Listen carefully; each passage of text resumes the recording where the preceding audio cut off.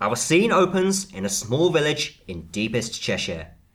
Young Niall Whittington had been kicked out by his landlord. Hello, student layabout. And decided to make his way northwards to Manchester to seek his fame, fortune and thesis. He had heard, after all, that the floors of the JodBite Centre for Astrophysics were tiled with gold PhD theses. Utterly friendless, alone in the world, and without any money to his name, other than 40 grand in student debt, Niall Whittington found himself at the city limits of Manchester. Oh, however will I be able to find my way to the university from here? And how will I be able to earn an honest living? Fear not, young Whittington. Ooh, a princess. I don't know why I keep agreeing to do these pantos. Are you here to help me get to the university? To find fame and fortune? Say I'm not a princess. I'm not a princess. No, not you, me. Okay, say it then. Say what? Say I'm not a princess. You're not a princess. I know. No, I am not a princess. Oh, yes, you are. Oh, no, I'm not. Oh, yes, you are. I'm not a bloomin' princess. What an eccentric performance. No, what's the use? Here, have a cat who sounds exactly like John Barrowman. Meow. Doesn't sound much like John Barrowman. It depends on whether he chooses to speak to you. Bit convenient, isn't it? Now get lost. The university is that way. And so our hero set off towards the university, little realising that the evil King Rat was lying in wait. So, another fool is making his way towards our lair. I hate students, always getting discounts, eating all the food before we can get to it. I know your evilness. We're all starving. And he's got that cat with him. What? Oh no, not the John Barrowman cat. We must get rid of them. Go and find out what he wants and get rid of him. Right away, your putridness. Meanwhile, Niall had made his way to a research facility on the edge of town. Now, young Whittington, much as I'm loath to engage young labour at below minimum wage, I am going to entrust you with an important task, to watch over this portal and make sure nothing comes out. What's in it? It's a horrible place. A crack in the fabric of the universe. A window into a place of decay, death, and where pulses are actually a cool topic of study. That's awful. And why are you trusting me? You've only just met me. Well, you seem to know what you're doing, and I like your cat. You can count on me, sir. Mom? Hello there, young man. Oh, look, a talking rat. So you're here for fame and fortune, are you? I am. I read somewhere that the floor tiles of the university are made from golden PhD theses. Well, this isn't the type of job for an aspiring young graduate. Why not have a snooze, and I'll watch out for anything horrible coming through. Gosh, thanks. And so, Niall neglected his duties, trusting a rat to watch over an important but deadly portal. Whatever will happen. Meanwhile, back in the King Rat's lair... Your disgustingness! I've made sure he'll never be welcome in this city again. Excellent. You've done very well indeed. How did you get him to stay asleep? Poison? Magic? It was easy. Wait, don't tell me. Was it one of Brian Cox's documentaries? Not quite. I've put on a podcast. Do you have a direct audio link? Yes, your foulness. Right here.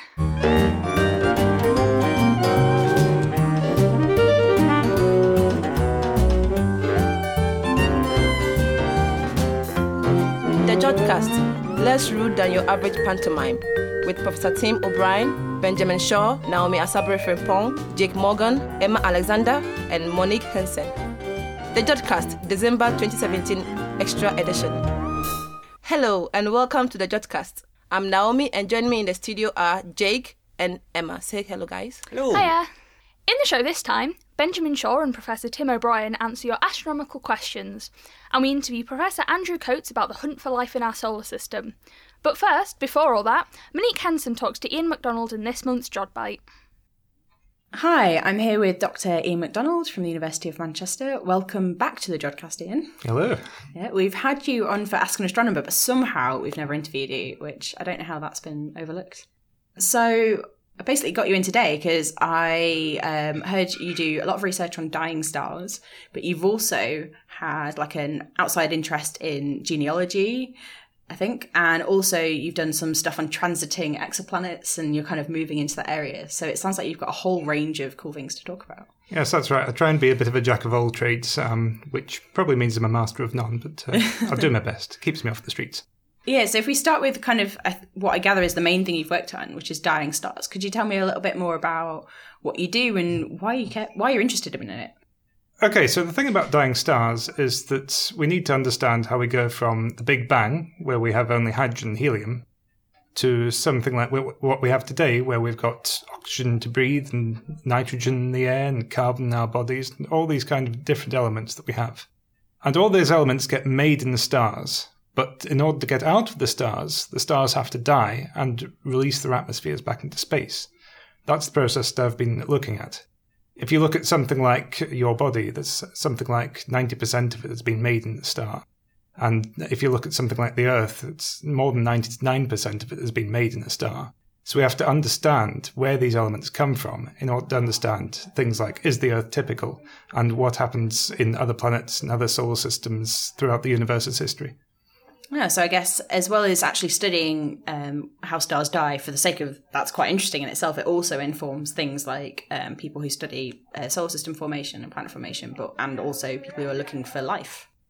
Yeah, so it gives us answers to a lot of questions from how do stars die, by which mechanisms is the universe chemically enriched, but it also tells us lots of things about things like how habitable is the universe, is there a chance of life elsewhere, and how did we come into being. Okay. And what is there a particular kind of like type of star that you tend to study as it dies, or? So I tend to look at the stars like the Sun, or stars a few times the mass of the Sun. Basically anything that's not going to go supernova, things that become a planetary nebula instead, or even stars lower mass than that. I tend to look at the oldest stars in the universe, which are more representative of the ones that have come before us, the more representative of the things that the solar system was made out of. I look at how they die. It's mainly red giant stars and asymptotic giant branch stars, and we look at the dust production that happens in their circumstellar envelopes. So we get dust condensing around the star. And we also look at gas coming off the stars as well. And what do you mean by dust? Well, we see, depending on the kind of star, we see two kinds of dust. We see silicate dust, which is basically sand, and we see, off carbon stars, we see carbonaceous dust, which is a bit like soot. And these sandy and sooty kind of dust mix together and form the dust belts that you see in the Milky Way and in other galaxies. And how, I don't know how big a question this is, how is that kind of dust produced? Because I always think of stars as this like really hot, intense environment, and so something like dust seems really far away from that. So if you get a red giant star, it cools down to about 4,000 degrees, or maybe even a little less than that. And what happens is that the star's pulsating, and that pulsation lifts material off the stellar surface. And there's an environment around the star, the circumstellar environment, where pressures and temperatures are just right so that the atoms that are coming off the star can stick together to form molecules, and then to larger molecules, and then to small dust grains. So how do you study these dying stars? Like what do you actually do day to day? Well, most of my day is spent swearing at a computer, probably like most other astrophysicists. But we use a lot of different telescopes and a lot of different methods to look at this process because it's very complicated. There's a lot of things going on, which is why we don't understand it yet. We mainly look at things like the spectral energy distributions of the stars, so how much light comes off at different wavelengths. We look at, particularly in the infrared, because you can see dust features from specific kinds of dust. For example, the sandy silicate dust produces a big feature at 10 microns. So we see a lot of excess flux there. We also look at atomic spectra of stars. We see which molecules are being produced. Things like titanium oxide, which is used in sunscreen, also acts as a bit of a sunscreen for stars. It cools the stars and makes them red. We also look at in the submillimeter. We've used the ALMA telescopes, for instance, to look at carbon monoxide coming off these stars. It's very dangerous to humans, but it's also the most common molecule in the universe. Oh, wow. I never knew that at all. Well, apart from hydrogen. Well, yeah. I get what you mean. And so if you through observations, you can look at the amount of carbon monoxide around a star in that kind of environment. What does that tell you? Well, it tells us how much mass is coming off the star. We can also tell what velocity it's moving at from how wide the line is. We can also say something about what's going on in the dynamics of the atmosphere, about how the material is coming off the surface, what forces are driving it, and how it's getting from the star out of the deep gravitational well the star has and into the interstellar medium.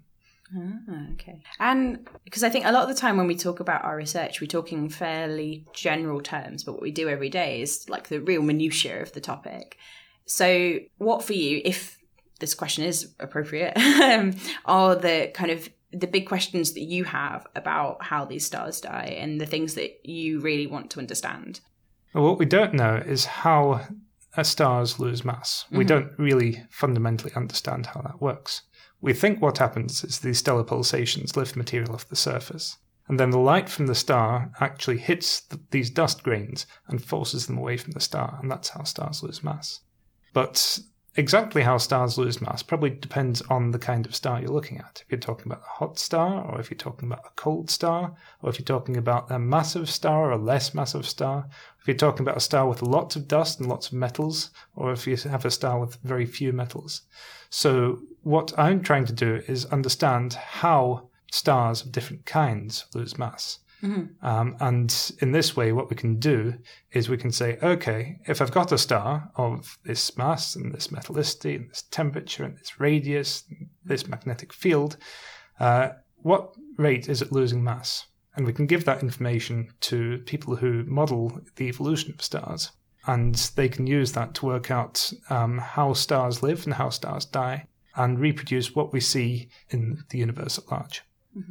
And that's very cool as well, because I can imagine that informing things like galaxy formation models as well, because the winds and stuff you get from stars affect the morphology of the galaxy in some way, I think. Yeah, so there's a lot of impact this has in different fields. If you change the mass loss from a star, you change everything about the kinetic feedback it has to the galaxy, so how well stars and galaxies are able to retain dust, how well clusters can form, how long a period over which clusters can form. You can change everything from the radioisotope decay that then goes into your planets and dictates how plate tectonics works. You can change the composition of the stars that are forming in the next generation. You can make carbon stars. You might be able to make carbon planets. Carbon planets? You can make planets made out of diamond. Wow. If you get the conditions just right. That's pretty amazing. So it changes a lot of what we know about the universe. No, that's incredible. I'll admit I genuinely never realised how important stars were. And I say that as a slightly embarrassed cosmologist. And not just twinkly things. Yeah, exactly. I think often cosmologists are a little bit dismissive, and unfairly so. Definitely. So I know you've also done some kind of work on the side looking at transiting planets and things. How did you get into that? Well, I got into it through a bit of a stroke of luck, like all the best decisions. I was doing my PhD at Keele University at just the same time as the SuperWASP project was starting up, and it was finding the first few dozen planets outside the solar system. Wow. But they had a lot more candidate planets than they knew what to do with. They didn't know which ones of those were real. So I spent my nights going up to the University Observatory and taking light curves of these potential planets. Most of them turned out not to be planets, but a lot of them did turn out to be planets, and I helped discover about 6 planets during my PhD because of that process. That's amazing, genuinely. And because, the field of extrasolar planets, I feel like it's gone from, something that seemed fairly theoretical almost to something that's just exploded.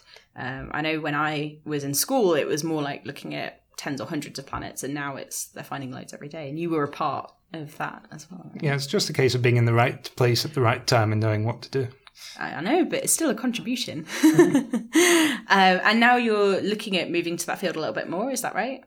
Yeah, so I've changed tack slide with my research. I'm now looking at extrasolar planets for my day job. And that's spending my time looking partly for free-floating planets, which are planets not attached to a star, and partly looking at the characteristics of the planets that we already know about going around stars.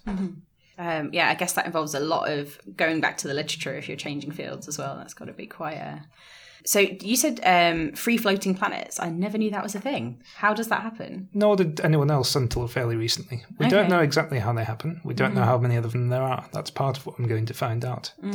But there's two main mechanisms by which you can form free-floating planets. Firstly, you form them out in space. You just have a planet condensing out of gas and dust in the middle of nowhere. Or secondly, you have several planets going around a star, and one of them gets kicked out by gravitational interaction with the others.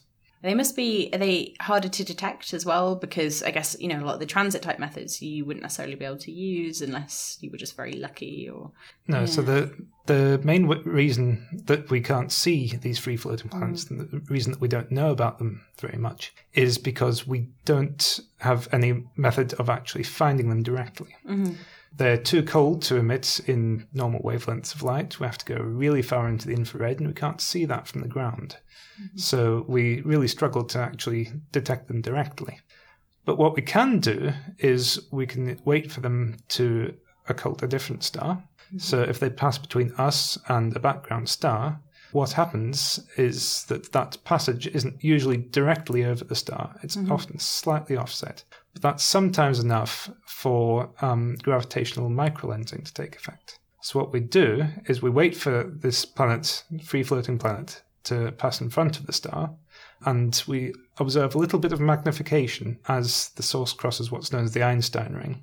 So that's the region which Albert Einstein predicted that we should get gravitational focusing of light. So for that kind of thing, do you already have to think there might be a transiting planet there, or is it more a case of observing lots and lots of stars and hoping you'll find something? Like, how do you even go about that? So we don't know anything's there because we haven't been able to see it. But obviously this only happens once, so we don't know where to predict it either. Yeah. The only real chance we've got is to actually look at a large number of stars for a long time and wait and hope we see something. So that's what these surveys do, where we go out and we look at places like the galactic bulge, where there's millions of stars in a single image, and you just watch them and wait for something to happen. Yeah, no, I can imagine that's got to be really difficult because even if you do manage to catch one, it only happens once. So you can't no one can confirm your results necessarily in the same way, which has got to be tricky. Yeah, so that's what happens is that we find something that's interesting. We say to everyone, hey, this is interesting, go and look at it. And over the few days it takes for a typical stellar microlensing event to take place, we watch it very carefully and we wait and see if there's any extra blips in there that might be planets. Oh, that's very cool. And I guess it requires a lot of fast follow-up type things as well, right? Yeah, so it involves a lot of going to robotic observatories or pinching time on small observatories that are not sitting useless, but sitting waiting for projects like this to happen. That's very cool. So briefly going back to what your main focus has been up until this point, which I guess hopefully you'll still be able to do some of, what are the things that you're looking forward to in that field? Like whether it's, new observatories or kind of new areas of discovery or anything? So the thing we're looking forward to in both the exoplanet world and the evolved star world is the James Webb Space Telescope. The James Webb Space Telescope is a big telescope that's going to go into space, and that allows us to look at infrared wavelengths that we can't see from the ground. That's useful for AGB stars because we can now look at the dust around the AGB stars again, whereas previously we've only had the Spitzer telescope, which has stopped working. And in the exoplanet community, we can actually look at some of the molecular features in the atmospheres of these transiting exoplanets, these very hot Jupiters that we've helped find. So I didn't actually realise that there'd been this period in the evolved star community where you didn't have an infrared observatory that you could use. How has that affected research in that community? Well, a lot of people have had to go and look at different things, and people have had to look at archival data. So there's been a lot of going back to old observations and seeing what else we can extract from them that we haven't been able to do previously because we haven't had the time. But now we're looking at ramping up things both from the ground. We've got new ground-based observatories and instruments that can look in the infrared, but there's still wavelengths that we can only look at from space. So the main focus now is to look at how we can best prepare for the new observations that the James Webb Space Telescope is going to do. Ah, that's very cool. And I guess there are some good things about having that time to go back through archival data as well, because I I mean, I can't remember that statistic, but there is a horrifying statistic about the amount of astronomy data that's created and never used. So I guess hopefully this means more of it is used. But it certainly is. Yeah. We've had several publications recently where we've gone back and picked out every single star in the Magellanic Clouds. Oh, wow. It's been observed with Spitzer IRS, and we've published a point source classification catalogue on all of them. And there are hundreds of stars in these fields, and there's been a major international effort to actually coordinate the other observations together. Oh, that's fantastic. Yeah. So I guess this kind of brings me on to the other bit of research you do in your free time, which I am completely fascinated by. What kind of things are you interested in, and how did you even start doing that? Well, one of the great things about being an astrophysicist is you've got a lot of transferable skills that a lot of people don't necessarily have in the wider scientific community, never mind the general public. And you get trained up on a number of things, one of which is statistics, which is really useful. So what I've done on the side is I'm actually a honorary fellow at the University of Strathclyde in genealogy, paleography and heraldry. None of which I know anything about, but they've hired me for my experience with genetic projects. And in these genetic projects, people go and take a DNA test, and they find out that they're descended from this particular branch, whichever one it may be, of the human family tree. You can get tests up the male line, you can get tests up the female line, and you can get general tests. What I've been looking at is the male line tests. What we can do with those tests is we can work out how the peopling of Europe has progressed from tens of thousands of years ago, when we've got the first people coming into Europe, right up to the modern day, and historical migrations, like the Romans or the Vikings or the Normans or the Anglo-Saxons, all these kinds of people. And what I've been able to do is use the statistical techniques that I've learned in astronomy to help go back and work out when these kind of migrations happened and where the people who were participating in them came from. Wow. And what kind of things have you found out? Well, we've found out quite a lot of things, partly through collaboration with the archaeological DNA community, who've gone to ancient burial sites and actually performed the same kind of tests on the bodies that they found there. Mm-hmm. We can find that certain populations of the British Isles or elsewhere descended from certain other populations. We found, quite surprisingly, that about 5,000 years ago, there was a massive invasion of people from the West Eurasian steppe into Western Europe via the corded ware culture. We found that descendants of those cultures now occupy about 40% of the male lines of Europe. Wow. So when you say the West Eurasian steppe, whereabouts is that? So that's modern Ukraine, the western part of Russia, and those sorts of areas. So their genes are in 40% of the population? Is that what you meant? Or yeah, so everyone has these genes. Mm-hmm. And 40% of the direct male lines that we see are descended from this one individual that lived 5,000 years ago, came over from West Eurasia into probably somewhere near modern Germany. That's incredible. Wow. I guess, when you think about the maths, then that kind of thing does happen, but it's when you just say it out loud, it does sound amazing. Yeah. So we found a lot of interesting different things. Found a distant cousin of mine was buried in York in the 3rd century AD. He's a Roman gladiator. Wow. I've found that I'm the 150th cousin to the Queen. That is closer than I would have expected. Yes. Yeah. It's only about 1% of the population that can say that. Yeah. And we found a variety of other people throughout Europe who've got similar stories. Mm-hmm. We found that some people descend from Norman knights. We found people who descend from prehistoric peoples in Scotland from 10,000 years ago. We found a lot of interesting family stories for individuals as well, so we've been able to link them back to different peoples on the European continent. And we've found lots of things that aren't true as well.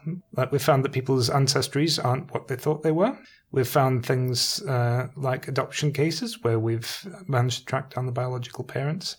Wow. And the reason I got into genetic testing in the first place was to discover whether I'm a McDonald descended from the Lords of the Isles. Turns out I'm not, but that's another story in itself. Oh, wow. No, that's incredible. And, from what you said there, you can really see the human aspect to all of that research, because even though you're using the same skills as what you use in astronomy, finding out about adoption cases that people weren't aware about is, a very human story. Yeah, so it's putting human context on the whole of history. It's rather than looking at pots and what shape they are. Yeah. We're looking at real migrations of people and how individuals have lived and died. Mm-hmm. No, that's incredible and absolutely fascinating to hear how an astronomer, how you've been a part of that. Because that's, people often say, oh, you've got all these transferable skills, but you don't, it's so rare that you actually see it used in practice like that in such a fascinating way. So given that you do so many different topics of research, some in your free time, some as your job, what is the thing for you that brings it all together that makes you do all of those things? I think the best way to describe that is how we came to be, who we are, and where we are today.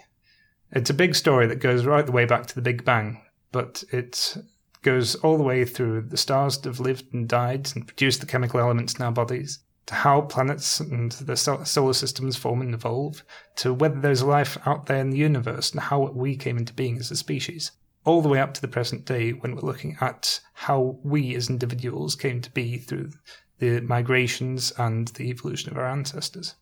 So it's really a big story from the most fundamental principles of the universe right up to the personal details of the modern day. Fantastic. And thank you for sharing it with the JodCast. Oh, you're welcome. It's been great to have you. Thanks very much. Thanks for that, Monique. Now, Emma Alexander interviews Professor Andrew Coates about the hunt for life in our solar system. I'm here with Professor Andrew Coates from the Mullard Space Science Laboratory at University College London. Thank you for joining us, Andrew. Pleasure. To give you a quick introduction, you got your BSc in physics here from UMIST, didn't you? So welcome back to Manchester. Thank you. Since then, you've done your MSc and DPhil in plasma physics from Oxford University. And as well as being part of the Mullard Space Science Laboratory, you've also held positions at the Max Planck Institute for Solar System Physics in Germany and the University of Delaware in the USA. And you've had a media fellowship at the BBC World Service, I see. Yeah. And you're now Deputy Director, Solar System at UCL MSSL, and you lead the PanCam team for the ExoMars 2020 rover. So, yeah, very, very interesting career so far, it seems. I've been so lucky with my career, actually. I see you've been involved with and led aspects of a fair few space missions, including Cassini and the Venus and Mars Expresses. Could you tell me a little bit about these projects you've been involved with and some of the highlights? Cassini was something which was absolutely amazing. I mean, this was something which happened after the first mission I was involved with, really, was the Giotto mission to Halley's Comet some years ago, so back in 1986. And actually, just before that, we had a practice with an artificial comet mission, which was the AMTI mission. But then Cassini, we started that in 1989, so that's when we wrote the proposal for the instruments, so sort of 28 years ago.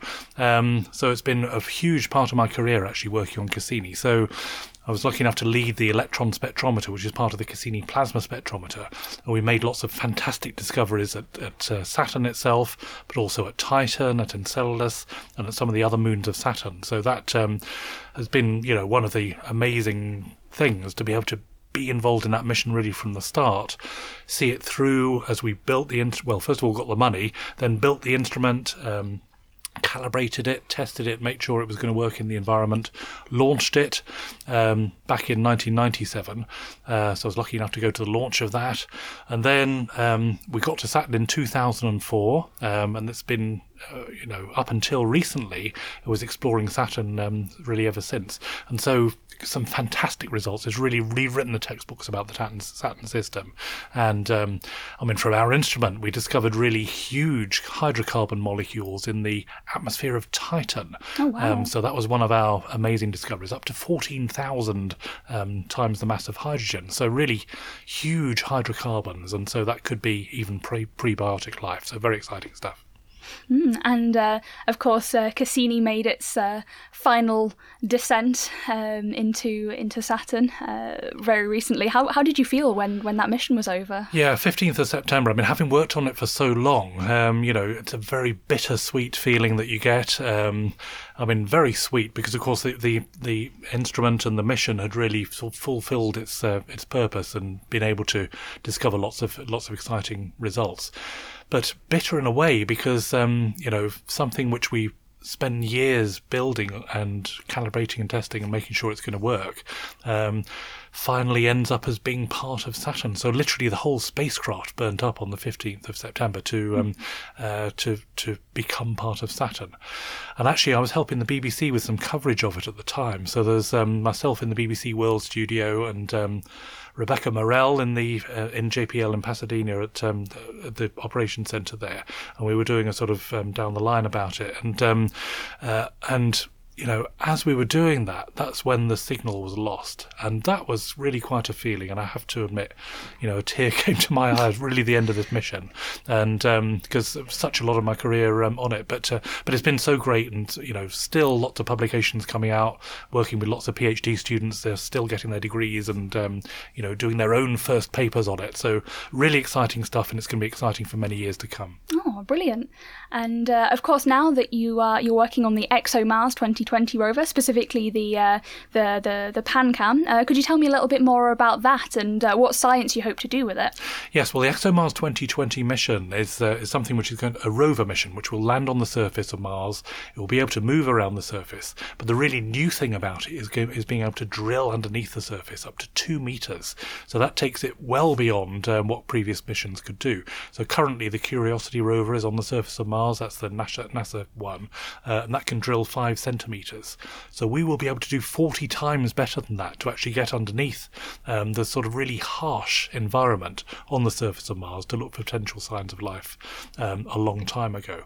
But our instrument is the Panoramic Camera System, or PanCam for short, and that in itself is an international collaboration. So we're leading a team which involves, as well as people at UCL, we have Germany, so there's the German Institute for Planetary Research there, and also working with industry in Germany, with industry in Switzerland as well, with University of Aberystwyth in Wales as well, and a truly international science team which goes across the continents, you know, with US, French and German and lots of different people involved in it.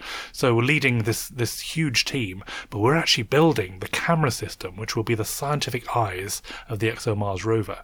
So with this we will be able to actually select the interesting targets to look for in terms of where to actually drill to get underneath the surface to look potentially for signs of life. So it's a very exciting mission, a very exciting instrument. The instrument itself includes some subsystems. So there's 2 wide-angle cameras which are separated by about 50 centimeters. So those stand higher than a person above the surface of Mars, and so we can get very good stereo reconstruction near the rover, and it can also see at great distances away as well. And so with that combination, we're able to do geology and also atmospheric science. And then we have another camera, which is the high resolution camera, and that can look at textures of rocks. So that helps with geology as well. So this is all part of a suite which is looking at the context of where we're getting the samples underneath the surface from. So we're sort of deciding where to drill as a result of our scientific data. So it's a very sort of responsible position to be, you know, basically the scientific eyes, because of course, you know, it's the first thing everybody wants to know, you know, where are we, what does it look like, but we've packed as much science as we possibly can into what is basically a camera system with 11 filters on each of the wide-angle cameras, and so we can do not only that geological science but also some atmospheric science as well, and look at the water in the Mars atmosphere and dust in the Mars atmosphere as well. We can actually work out from looking at, because we've got 3 filters which are around an absorption feature of water, so we can look at the depth, that absorption feature, and see how much water there is in the area of the Mars atmosphere above our heads, and that leads into atmospheric escape. So that is where my scientific interest lies in terms of the analysis of data. But I've got lots of people working with me on the geology and, you know, working out where to drill and all this stuff, and so I'm, you know, just amazed to be part of this team and to be leading the team which is actually building this fantastic instrument. Yeah, it sounds absolutely incredible, and it seems like it's going to be a very important piece of, I mean, I'm sure all of the equipment going onto the rover is important in its own way, but it seems like, yeah, it's such a crucial part of it. And what kind of thought goes into designing such an instrument, and do you have to take into special consideration when building it compared to, say, a camera that will stay on Earth and not be sent off to Mars? Yeah, one of the key real differences of Mars compared to Earth, there's first of all the atmospheric pressure at the surface, which is much lower. It's about 1% of the Earth's atmospheric pressure, so obviously it's got to work in that environment. But because of that low atmospheric pressure, that means the radiation environment is higher on the surface, so that's one thing which is different again. And then the key really different thing, I think, is the fact that we're looking at very low temperatures on the night side of Mars. So on the sort of sunlit side of Mars, it's maybe sort of Manchester on a nice-ish day of sort of 0 to 20 degrees, perhaps. And then at night, minus 120 degrees centigrade. And every night it goes down to that. So Mars's day, or sol as it's called, is just over 24 hours, so a little bit longer than our day. But every day, the instrument and everything is being cycled down to that very low temperature. So it's got to be able to survive that. So one of the key things is to design the engineering to be able to survive that temperature sort of swing, really, from the night side to the day side, and then to test it, make sure it will work, and so on. So it's got to be extremely rugged. We've also got to be very careful along the way not to take life with us from Earth, because the mission is going to be looking for life on Mars, and the last thing we want to do is take terrestrial life along. Of course, yeah. So that leads me on to another question, in that what evidence do you look for when searching for signs of life? And I guess also, how would you know that life was from Mars and not contamination from an Earth-based source, or when you're making the rover? Yeah, so when we're making the rover, we're very careful about contamination. So there's something called planetary protection, which sounds like a racket or something, but what it is trying to make sure that we're not taking life from Earth to Mars. And so we have to be very careful about the way in which we clean everything, sterilising it at very high temperatures to make sure that there's a very low spore count. And this, again, is another of the big challenges of this type of mission compared to missions which might be going into orbit around either Mars or even Saturn. There wasn't really that level of detail went into the thinking about Cassini, for example.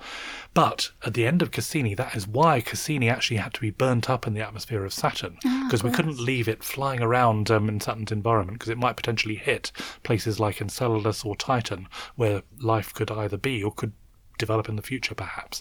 The making sure everything is clean enough is important. So our optical bench, which actually houses all of the cameras, the two wide-angle cameras and the high-resolution camera, they're housed inside an optical bench, and part of the reason for that is not just to hold the cameras with respect to each other, but another thing is to make sure the planetary protection is right, so bits from the inside are not getting out, and so that could potentially mess up the life detection experiments. So as for detecting whether there could be life on Mars, there's a number of things we're looking for there. Obviously to have life develop anywhere else, we need the right chemistry, we need water, we need a source of heat, and we need enough time for life to develop. So what we're looking for is the building blocks of life, really. So it's things like amino acids, and then one important thing is chirality, so whether molecules are left-handed and right-handed. That's another thing which we can detect with this rover.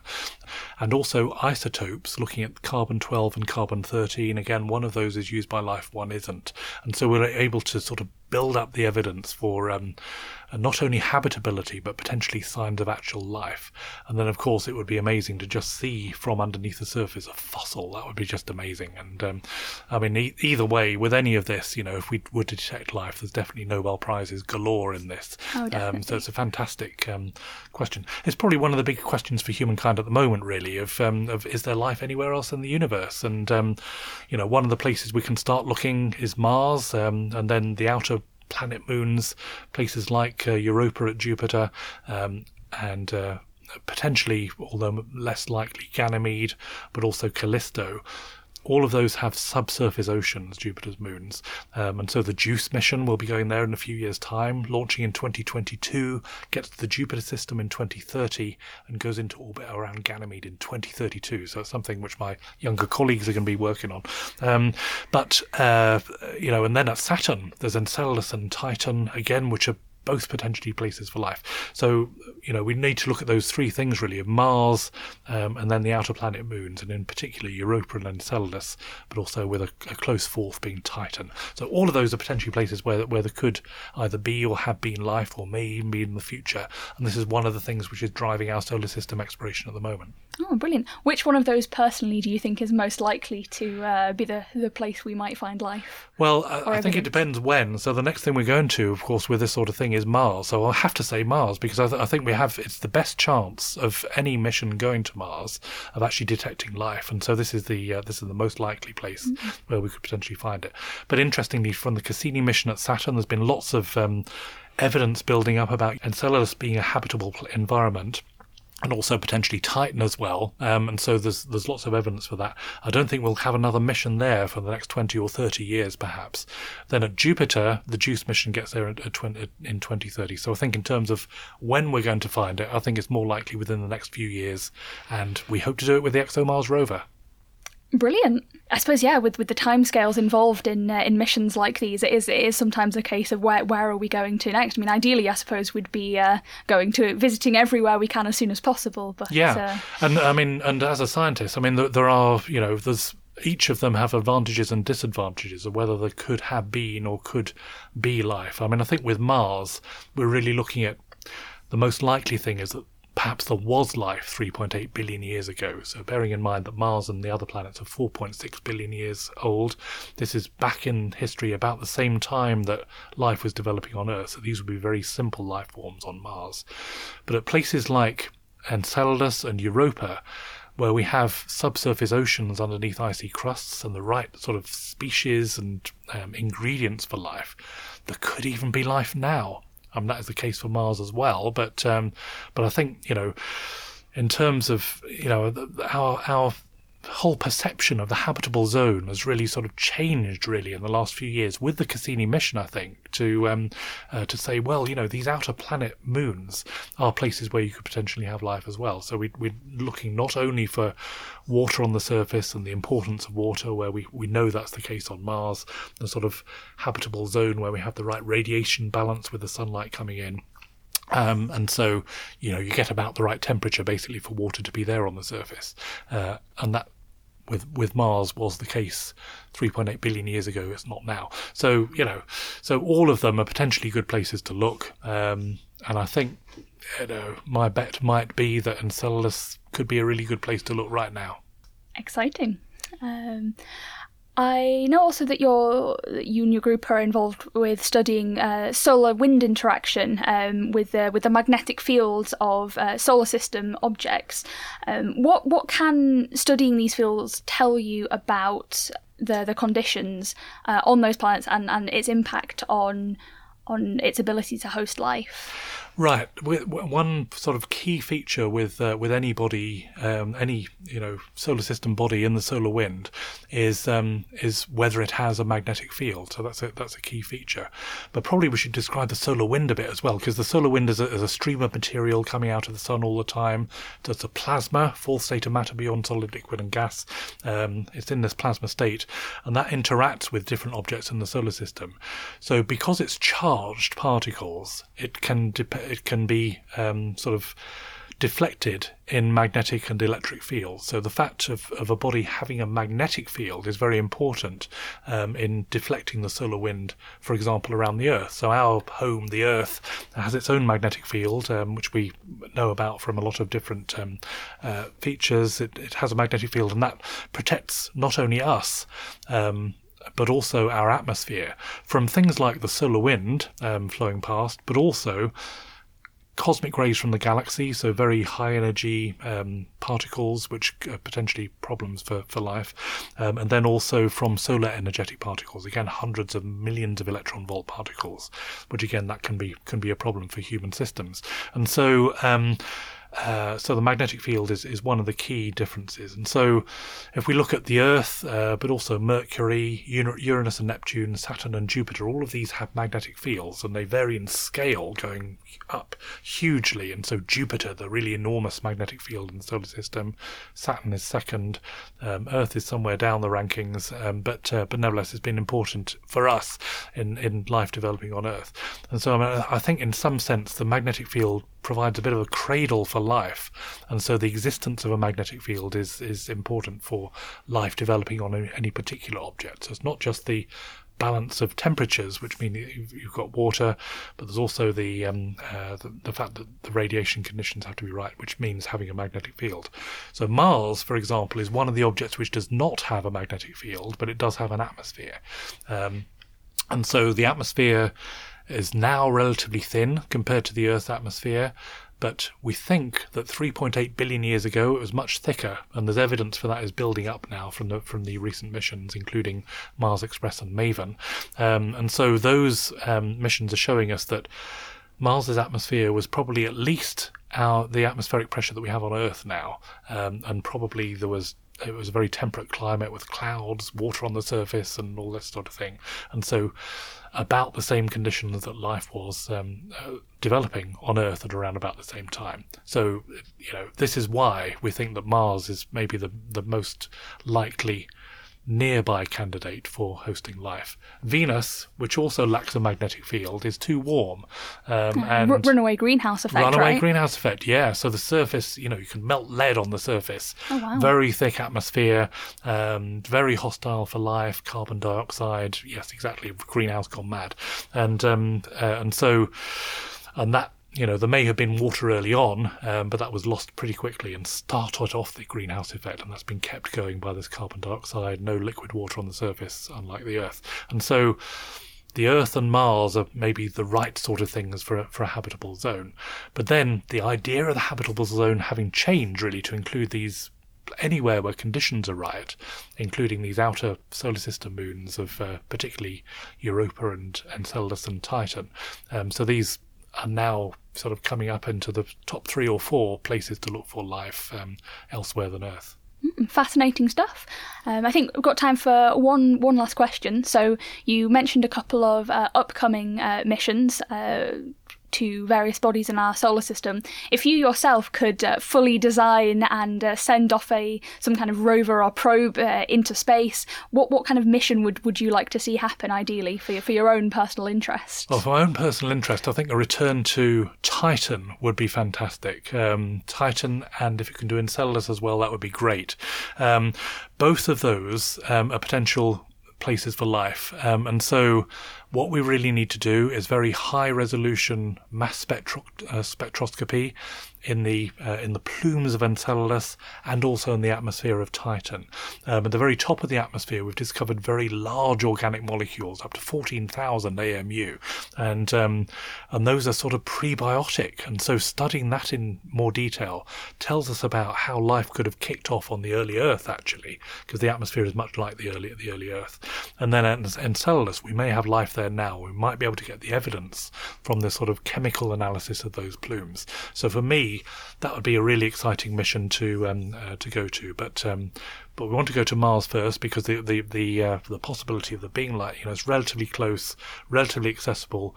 All we have to do is drill up to 2 meters underneath the surface, which we'll do with the ExoMars rover. So I'm just very excited about the next few years of space exploration. Brilliant. Well, we'll keep our eyes peeled for news about that mission. I'm afraid that's all we have time for today. But thanks again for joining us, Andrew. Pleasure. Yeah. Thank you very much. Nice to be here. Thanks for that, Emma. Now we come to the part of the show where we fit in all those other bits we can't fit in anywhere else, the odds and ends.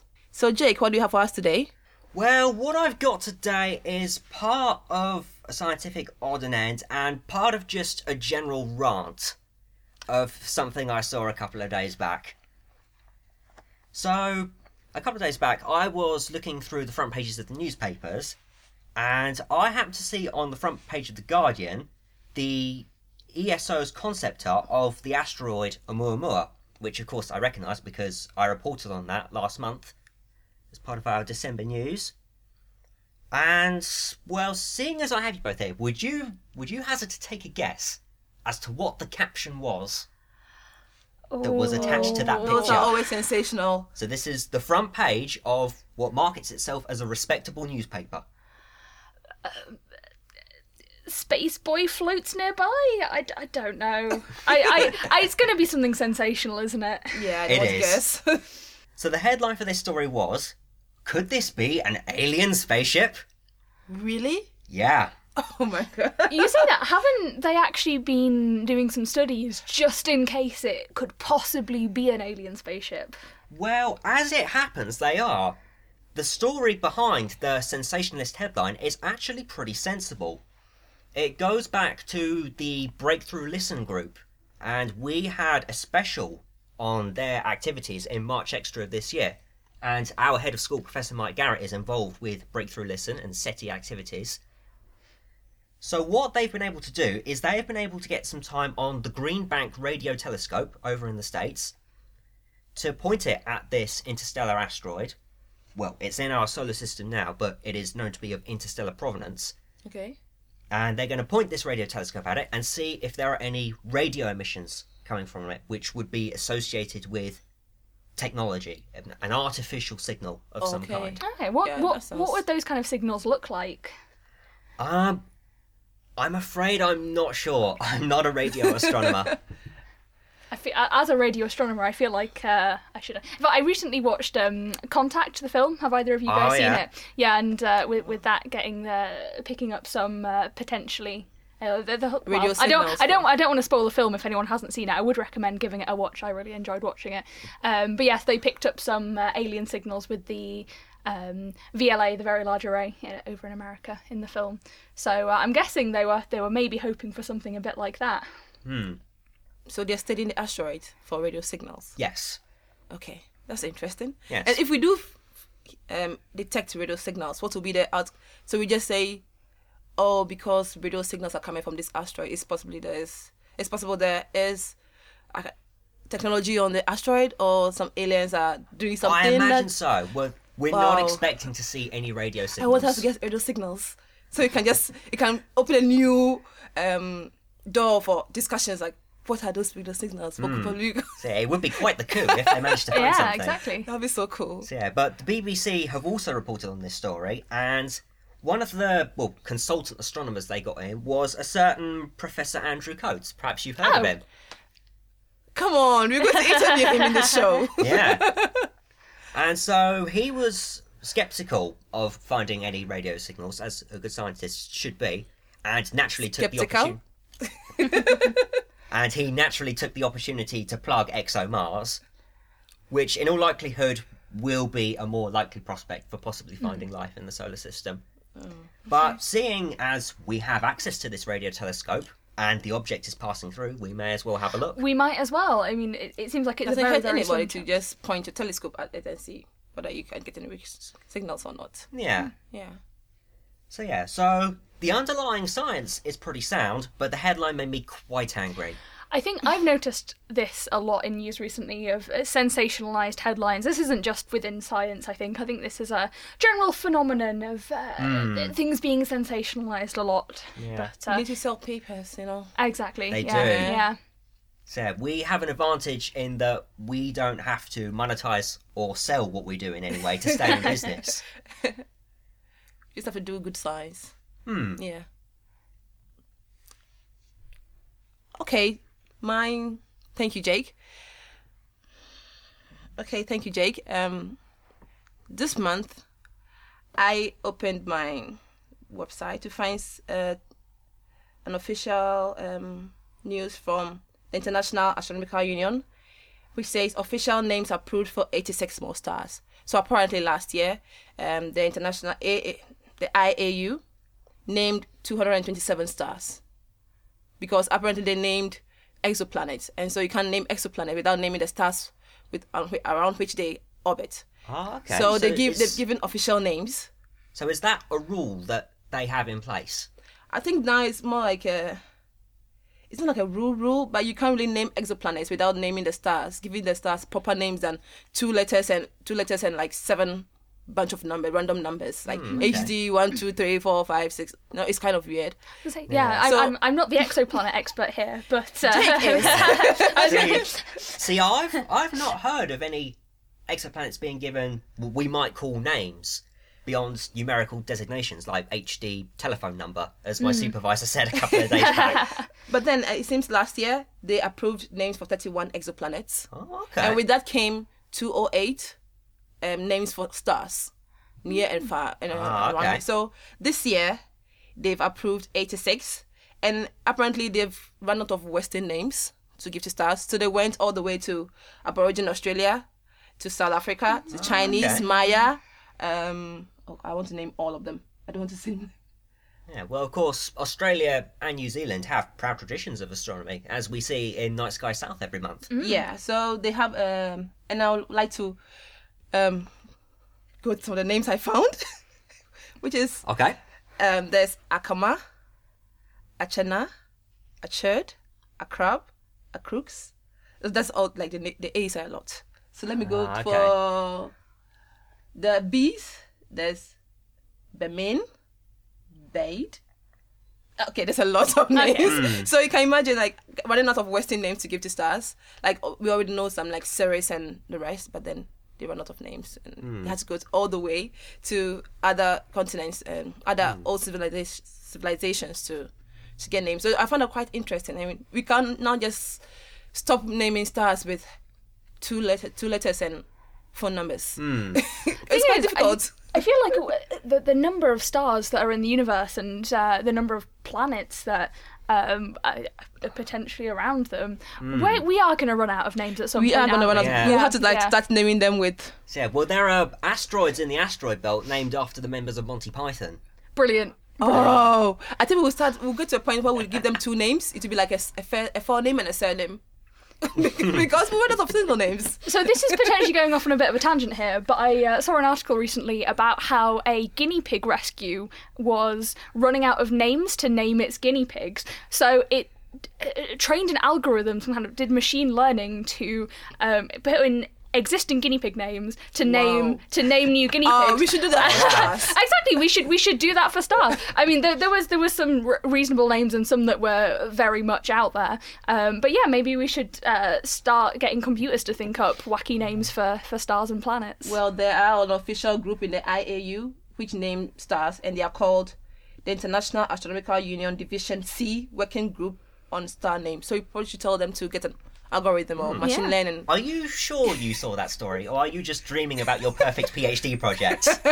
It definitely is a thing. Well, that'd be cool. Yeah. So just put in like old names, and it spits out like random letters, and like maybe letters without vowels, and you have to like really struggle to name them. That'll be like random combination of letters of alphabet, and it would be like really, really weird without. Yeah. Well, going back to stars quickly, because obviously a lot of the constellations we have in the sky are based on ancient Greek ones, but a lot of the star names are actually from Arabic. Yeah. Because it was in the 8th, 9th, 10th centuries that they were the world's great astronomers, after the passing of the empires of ancient Egypt and Rome and Greece and places like that. Yeah. Yeah.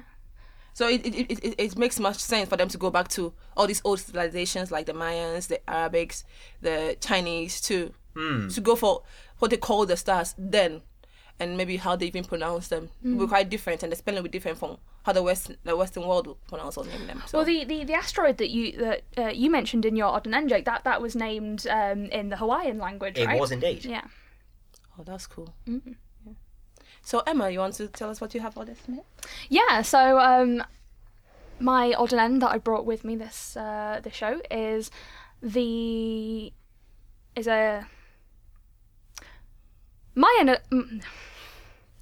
odd and end that I brought with me is, well, it was an article that I saw about a recent study about the magnetic field of a black hole. So some scientists have managed to measure the magnetic field of a 400 miles wide black hole that's about 8,000 light years from Earth. And they found it to be pretty small. It's thousands of times weaker than they thought a magnetic field around a black hole of that size would be. So V404 Cygni is about 10 times the mass of the sun. So it's pretty small as black holes go. They can get up to millions or billions times the mass of the sun. Getting a bit Brian Cox there. Oh. I don't mean to, but yeah, that I can see that now. And Sorry, I couldn't resist it. I will take it as a compliment, I think. They measured the magnetic field of this black hole to be 461 plus or minus 12 Gauss, with Gauss being one measurement of magnetic field strength. There are 10,000 Gauss in 1 Tesla, if you're more familiar with that measurement of the magnetic field strength.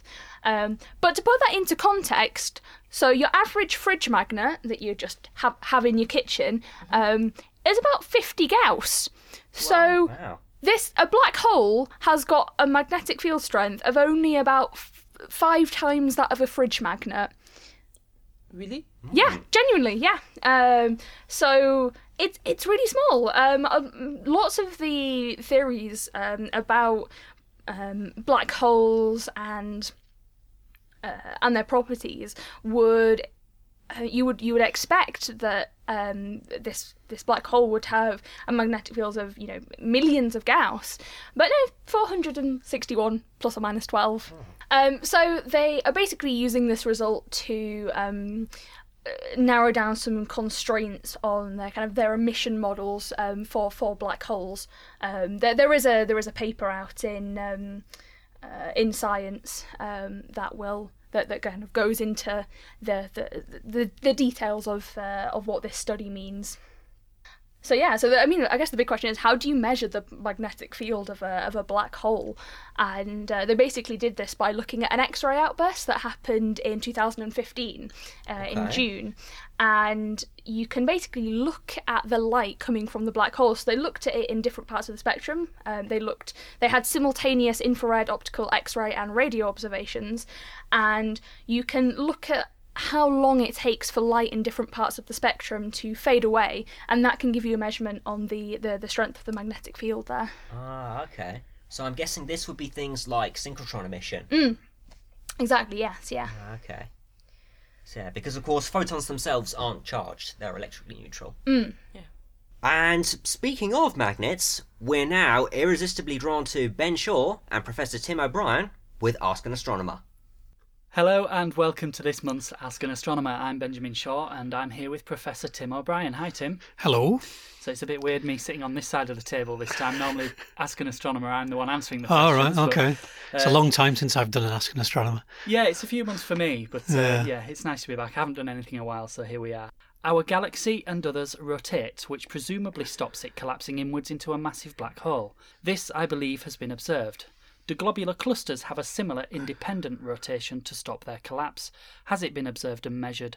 And is it consistent with current theories? And that's from Anne Stone. So this is right? I mean, I've done this experiment in the lab where you measure the either approach or recession velocity of hydrogen, and from that you can build up a picture of the rotation of galaxies. So has that been done? The sun, all the stars and all the gas and all the dust all orbit the centre of the galaxy.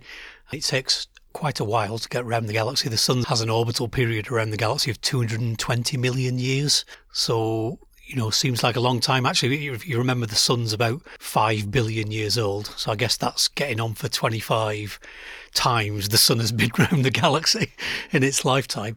And at the centre of the galaxy, there is a supermassive black hole. It's about 4 million times the mass of our sun. And yeah, if we weren't orbiting, if we were just plonked stationary, we would in principle feel a gravitational pull from the centre and fall in towards it. It's probably worth pointing out that 4 million times the mass of the sun is only a very tiny fraction of the total mass of the galaxy though. So in terms of the gravitational pull, it's totally dominated by the other stars and gas that are sort of inside our orbit rather than the black hole. But anyway, that is right. We are rotating. There is a black hole in the middle.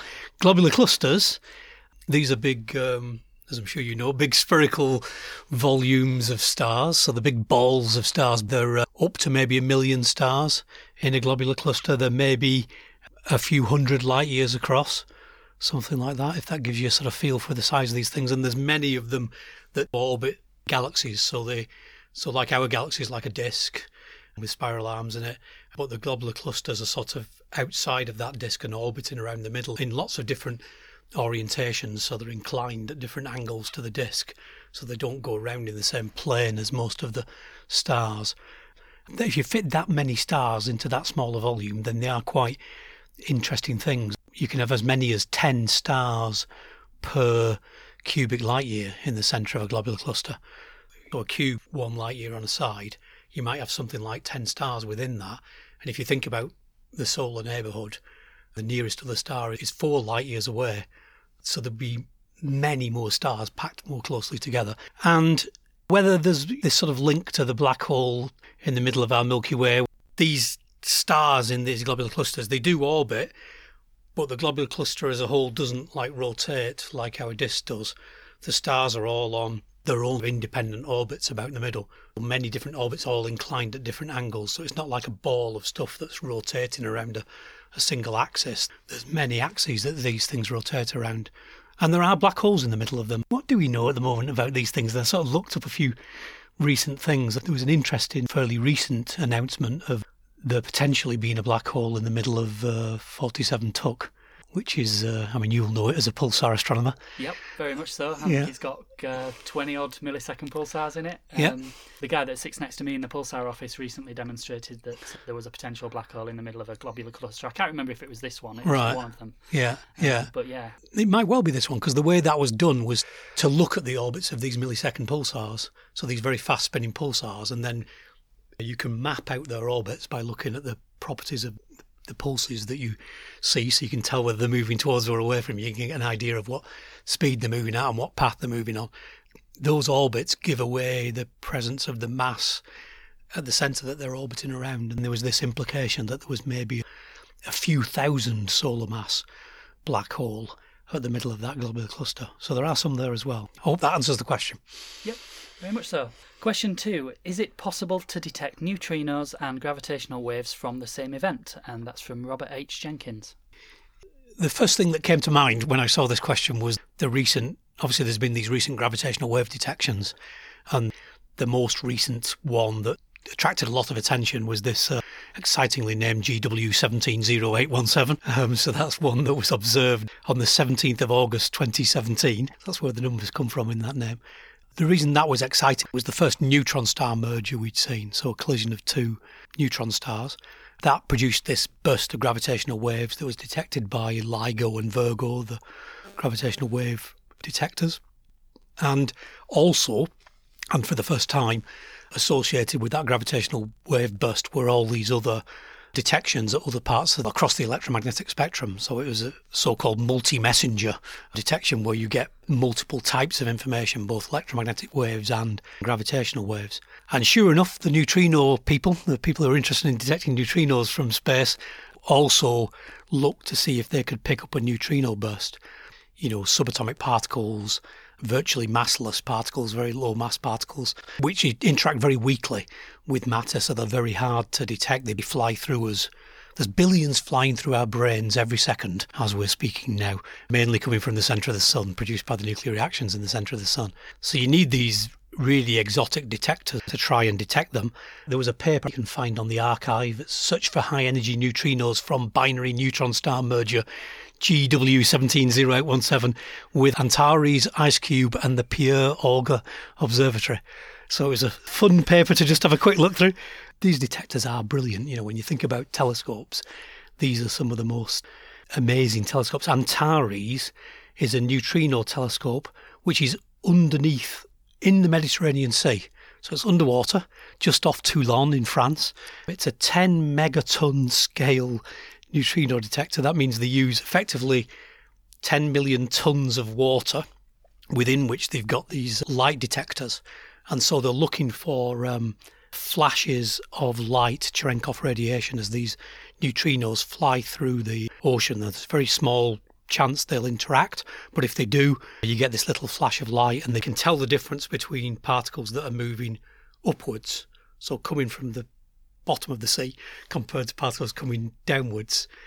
And the ones coming downwards are produced by cosmic ray interactions in the atmosphere, produce these neutrinos, and they compare the two. The ones coming upwards have come all the way through the Earth, weakly interacting, and then you get a few interactions in the ocean. So there's Antares, there's the Ice Cube Observatory, which is a gigaton scale detector. Similar idea, 1 billion tons of ice in this case. So it's at the South Pole, and that looks for a similar thing. And the other one, the Pierre Auger Observatory, which is in Argentina, and it looks for these Cherenkov flashes of light in water in these multiple stations, about 1,600 stations spread over an area of 3,000 square kilometres in Argentina, and that's looking for neutrinos coming from cosmic ray air showers. And in that case, they look for these flashes from cosmic ray showers that are actually produced near the ground. So if you imagine cosmic rays coming from above, and cosmic rays are like protons and nuclei of other atoms, when they hit the atmosphere, they've got a very high chance of interacting with a molecule in the atmosphere. So the cosmic ray showers that they initiate start at the top of the atmosphere and then come down to the detectors on the ground. If this high energy neutrino comes in, it's got a very low chance of interacting, and as it goes through the atmosphere, the density of the atmosphere increases towards the ground, so you're much more likely to get a cosmic ray shower initiated by a neutrino starting near the ground. And so they actually look for ones that come sideways. So they come sideways along the ground rather than coming from above. I mean, they're just cool things to they are cool things to read about. Yeah. I mean, the bottom line is they didn't detect neutrinos from that gravitational wave source, so nobody has done yet, but they think they may well do in the future. And if they can, it'll tell us interesting stuff about these neutron star mergers, because it'll tell us how the particles are accelerating in the gravitational wave event. If we can get to see the neutrinos and get to understand, say, their energy range and so on. Interesting stuff. Yeah, and I suppose it depends on the nature of the event that produced the gravitational wave as well. Absolutely, yeah. Like you can imagine, if two black holes collide, there might be no electromagnetic output at all, no neutrino output, and we'd only see that signature in gravitational waves. Yeah, and is that there might not be an electromagnetic counterpart to a black hole merger because everything ends up within the event horizon of the new black hole or something? Is Possibly. That, I mean, I guess it depends on just how rapid the merger actually turns out to be, and if you look at right. I mean, that's one of the things we're trying to sort out with pulsar timing arrays, by just using effectively an array of pulsars as a massive detector. And if there's some kind of correlated change in all of these pulsars, then we know something's happened. But in those cases, we're trying to detect stochastic background from all over the universe rather than just a discrete event from one thing. Yeah. But yeah, I know what you mean about these neutrino detectors. They're amazing. I mean, I love the pictures of Snow Lab where you've got people inside just rowing around in a boat. I'd love to have a go at that. I maybe went into the wrong field. On to question 3. This is from John Bodler, who's a man of few words. Gravity, what is it? Where is it? How do you turn it off? Yes, I like that. I mean, it's a good question. And it's a very good question, of course. Philosophy of physics thing, isn't it, sometimes with these things? I mean, one of the things we do is we observe the effects of something and then we develop a model that tries to explain these observed effects. And you would go back to someone like Newton and his falling apple and then working out that gravity was some sort of inverse square law force. The strength of the force dropped off as the inverse square of the distance between two masses. Mass is the key thing here. Mass is a property of matter that appears to be the thing that effectively generates gravity, if you like. It's that has the property of a gravitational force. So if something's got mass, it will exert a gravitational force. The modern interpretation is general relativity, Einstein's general theory of relativity, which is a geometrical model for gravity, which says that we've got space-time and space-time is curved. There's a physicist called John Wheeler that has the classic description which says mass tells space-time how to curve and space-time tells mass how to move. The way I think of it is you think about a landscape, so you think about hills and valleys, and you think about a hill and you put a ball at the top of the hill, or you put yourself at the top of a nice grassy hill in the summer and you roll down the hill. You can envisage a hill as being like a curvature in space-time. The gradient of the hill is what we feel as the gravitational force, so we roll down the hill. In that sort of general relativity model, mass, curved space, that produces the valleys in space-time, and you and other masses roll towards the bottom of those valleys. We are pulled towards the bottom of those valleys. That's the force, it's the gradient of that gravitational potential. What is it? That's our understanding. Mass is a whole different other kettle of fish. We're perhaps reliant on our particle physics colleagues to tell us about Higgs bosons and what the origin of mass might be. We've got a few of those. We have got them around, in the next building along from here. So maybe we'll drag one in and get them to tell us about that at some point. So where is gravity then? Is gravity everywhere? Gravity is everywhere, yeah. Obviously, the farther from a mass you get, the weaker the gravity is. When you think about these valleys in space-time, there's a deep dip in the middle and then the gradient is shallower towards the edges. So you feel a weaker force of gravity. That's the inverse square law Newton came up with. But it does go on through the whole universe. The thing that comes up quite a lot, you hear people talk about zero gravity, and I've come across confusion sometimes where you might imagine that if you go up to the space station, you've gone to a place where there is no gravity. And that's just not true. There is gravity in the space station. When you see these pictures of space astronauts holding a glass of water or pouring a glass of water out and the water doesn't just fall to the floor of the space station, it looks like there's no gravity. They are only, 400 kilometres or so above the surface of the Earth.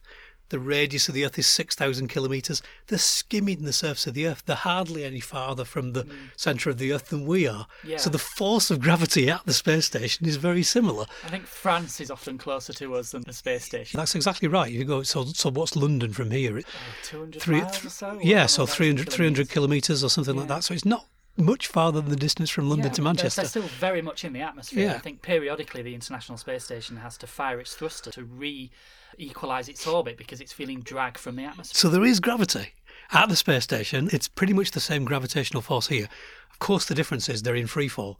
So they are orbiting the Earth. They are falling around the Earth. That's just like if, God forbid, you were in a lift and something broke and you just fell down. You would not, you're moving at the same speed of the lift downwards in the gravitational field. So you would be, effectively, you could float within that space. That's free fall. Wouldn't be nice for very long. Wouldn't be nice for very long, but that's free fall. That's not zero gravity. So gravity is everywhere. So where is it everywhere? How do you turn it off? Well, that would be lovely. We could have our Back to the Future hoverboards or whatever. Nobody's found a way of turning gravity off. Yeah, I guess you can counteract it in some ways by, as you say, falling at the same rate as a planet's gravitational field allows.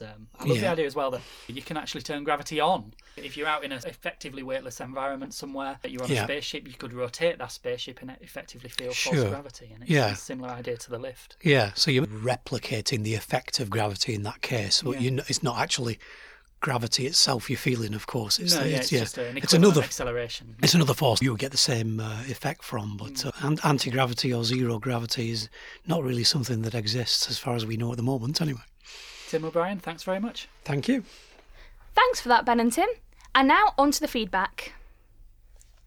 And we've got feedback. Thank you, guys, for getting back to us. And for our post, we have a postcard from Sarah Connell that says, "Hey there, Jodcast. Can't have you getting no post. Thank you, Sarah. I got to visit Dodrell in October. I took a sneaky photo towards the control room and couldn't help but wonder if I could know any of the voices." Smiley face. Oh, I wish they let us into the control room. Oh, definitely not. They don't let us into the control room. Sorry, Sarah. Yeah. Whoever you saw wasn't us. There are a few faces on the postcard. So yeah, it's a really glossy postcard, actually. Very nice, yeah.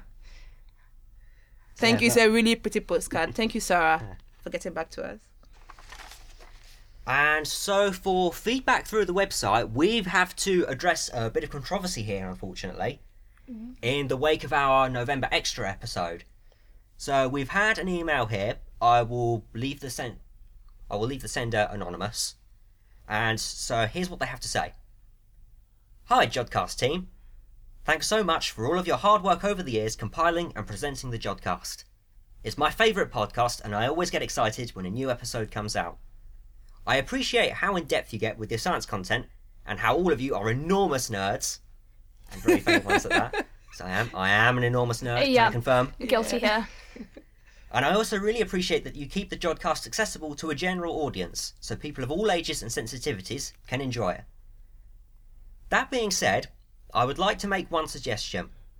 I've noticed that sometimes you touch on current social issues, such as in the November 2017 Extra edition, when you discussed advocating women in science and the controversy surrounding distrust of scientists. So that was our interview with Dame Jocelyn Bell-Burnell. Oh, okay. I know you mean well, and these are issues that affect you, but I enjoy astronomy because it's usually an escape for me from topics that can be divisive and contentious. When I listen to the Jodcast, I really just want to learn cool stuff about the universe and ideas and results from the latest research, not have to be reminded of how messed up humanity can be sometimes. It throws an emotional wrench into my relaxation time. Anyway, I know this is an unusual bit of feedback, but maybe in the future you could consider the feelings of sensitive individuals like myself when compiling topics for the Jodcast. You're all wonderful. Thank you all for the science, and Jod on. Thank you. Yeah, thanks for that feedback. Naomi and Emma, as my fellow presenters and as women in physics, what are your initial reactions to that? I thank you for the feedback, and I think I understand your sentiment. Sometimes you just need to get away from everything else, the news and all the sensationalism Absolutely. going on. And we also want to not be too, as Jodcast, we want to also get an opinion of really high-level people in various topics. And Jocelyn Bell-Burnell is one of the best to talk about this particular topic, and so we just had to get her opinion. And so having it on Jodcast is not like trying to put a divisive topic on Jodcast, but we want people to know what the current professors and people in this field are talking about. And we are sorry if it's kind of intruded on your me time with Jodcast. We're happy Jodcast is your me time, but other people also appreciate it, and we'll try not to put too much of a controversial topics on Jodcast and make it a really astronomy, sciencey, fun time for everyone. So I think the thing is these topics are always going to be difficult to handle, and the thing is everyone has got their own experiences as well, and different people may have been affected by certain issues more than other people, and so sometimes like I said, science does go hand in hand with some of these issues. Sometimes you shouldn't separate them, because sometimes these kind of issues do impact on the science. Some people do face these issues. I personally haven't, but in other countries or even in the UK, people have faced this issue. As being a Maori, as being a Ghanaian in the UK and being a woman, I've not really faced that issue, but I'm sure people have, whether maybe not in science, maybe somewhere else, even academia, doing a PhD, doing whatever, people face these issues. So sometimes it's good to know what the other side is saying about it. And what do you have to say, Jake? So it's probably fair to say that these issues aren't unique to science. No. But we can perhaps use science as the lens to examine these problems. Yeah. Do you think that would be a fair summation? Yeah. Thank you for your feedback, though. We really appreciate it. It's definitely a discussion worth having, because so sometimes you don't want to cloud out things with issues, but then equally you don't just want to bury the issues away. So it is a tricky balance to follow, and I guess we can reassess what kind of balance we're striking with that. Yeah, because when I initially got this feedback email, because as executive producers, myself and Naomi are privy to the feedback channels, I was thinking about how best to respond to this, because it is a complex issue. And that evening, I happened to come across a brief poem, which I think actually summarised things really nicely. Oh. Cool. Want to give it? Shall I have a reading? Go on. Yes, go on. Bring out the poems. Jodcast poetry reading. We should have an episode that is like poetry, astronomy poetry. That'd be so cool. Maybe in April Fools. Don't give it away. It's all right. We can cut that bit out. Over to you, Jake. Okay. So it's a brief piece simply titled The Message. Silence, they say, is the voice of complicity.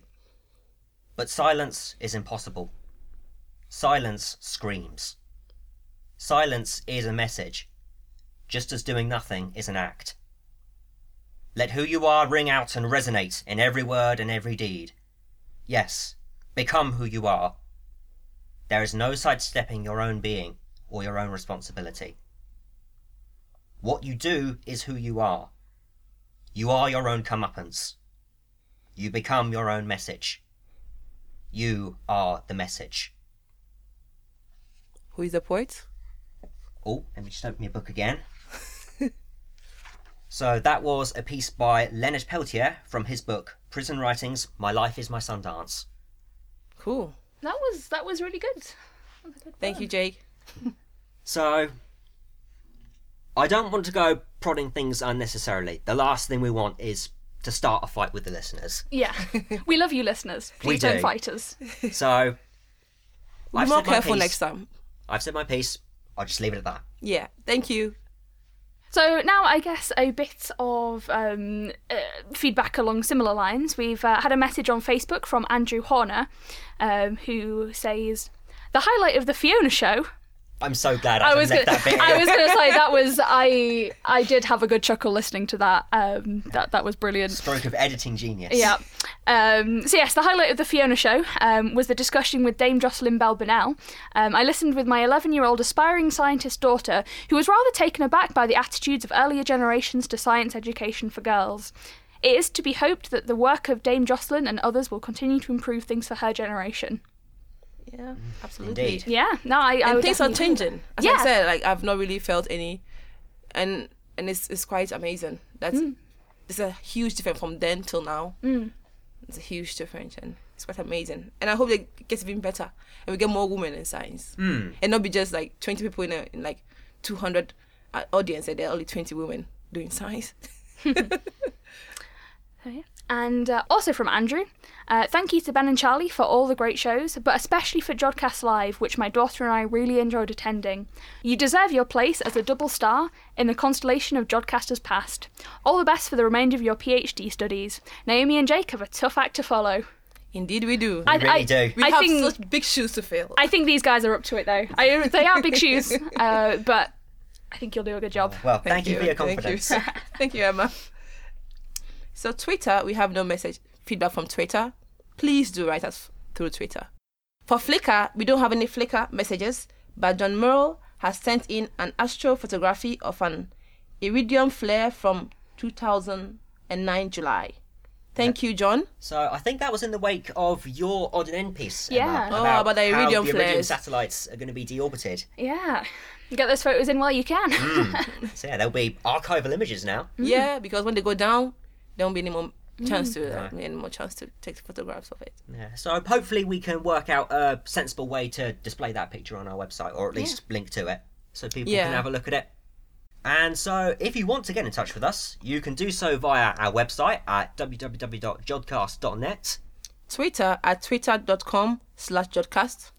Facebook at facebook.com/jodcast. YouTube at youtube.com/jodcast. Flickr at flickr.com/groups/jodcast. And don't forget that you can send us post. The address is on the website. Thank you all for listening. Thanks to Professor Andrew Coates and Iain McDonald for the interviews. The editors were Alex Clark, Tom Scragg, Jake Morgan, and Andrea Dugaru. The producers are Naomi Asabri-Frimpong and Jake Morgan. Until the next time, Jod on! The show finished, and Niall was rudely awakened by his boss coming back into the room. What's going on? You were meant to make sure that nothing came out from the portal. Nothing did, I swear.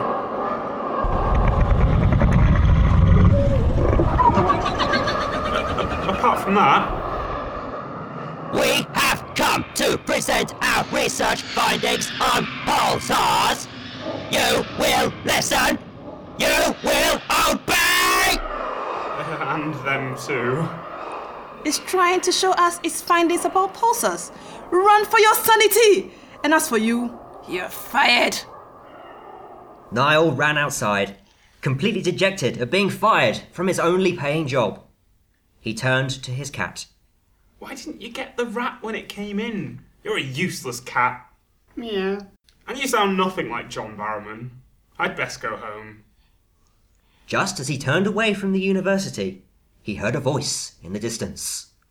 Turn again, Whittington, Master of Science. Turn again, Whittington, Doctor of Philosophy. Turn again, Whittington, Vice Chancellor of Manchester. What was that? Chancellor of Manchester? Yeah. Okay, I'm sold. But how will I get to the university from here? Help! Help! Can anyone help me? I can try, good sir. What's the problem?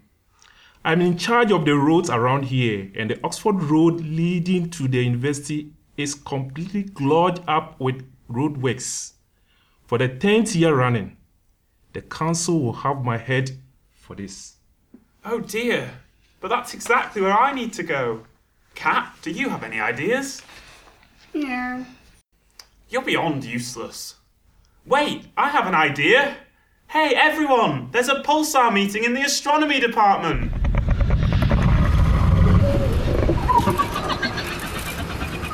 What is that? It's clearing away all the roadworks and trampling all the cars. Yeah, great, isn't it? The road chief thanked him profusely. Thank you. Profusely. Thank you. And then Niall headed in the direction that the monster had gone. Soon, he found himself at the university. Here at last. Now to find my fame and fortune.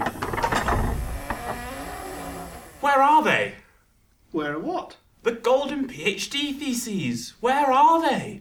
Oh no, not another one. Yeah, looks like it.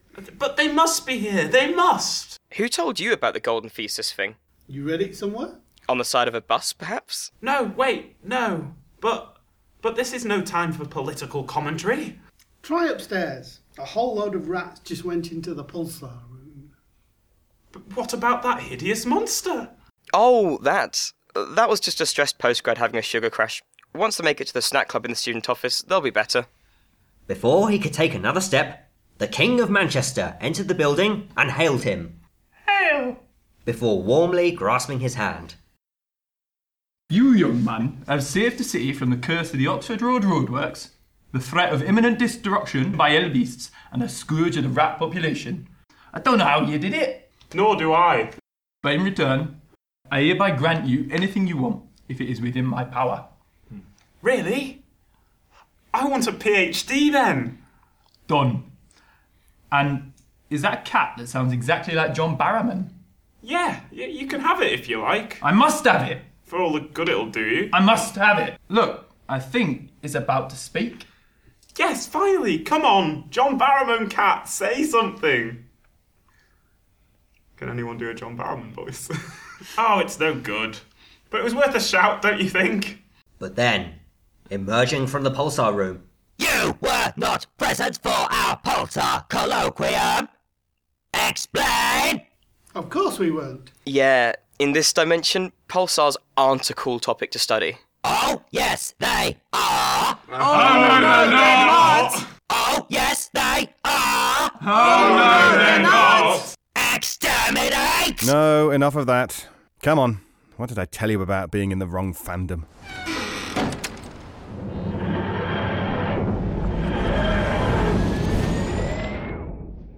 Well, that's that then. Oh well. Now tell me, have you heard of a podcast called Seldom Serious?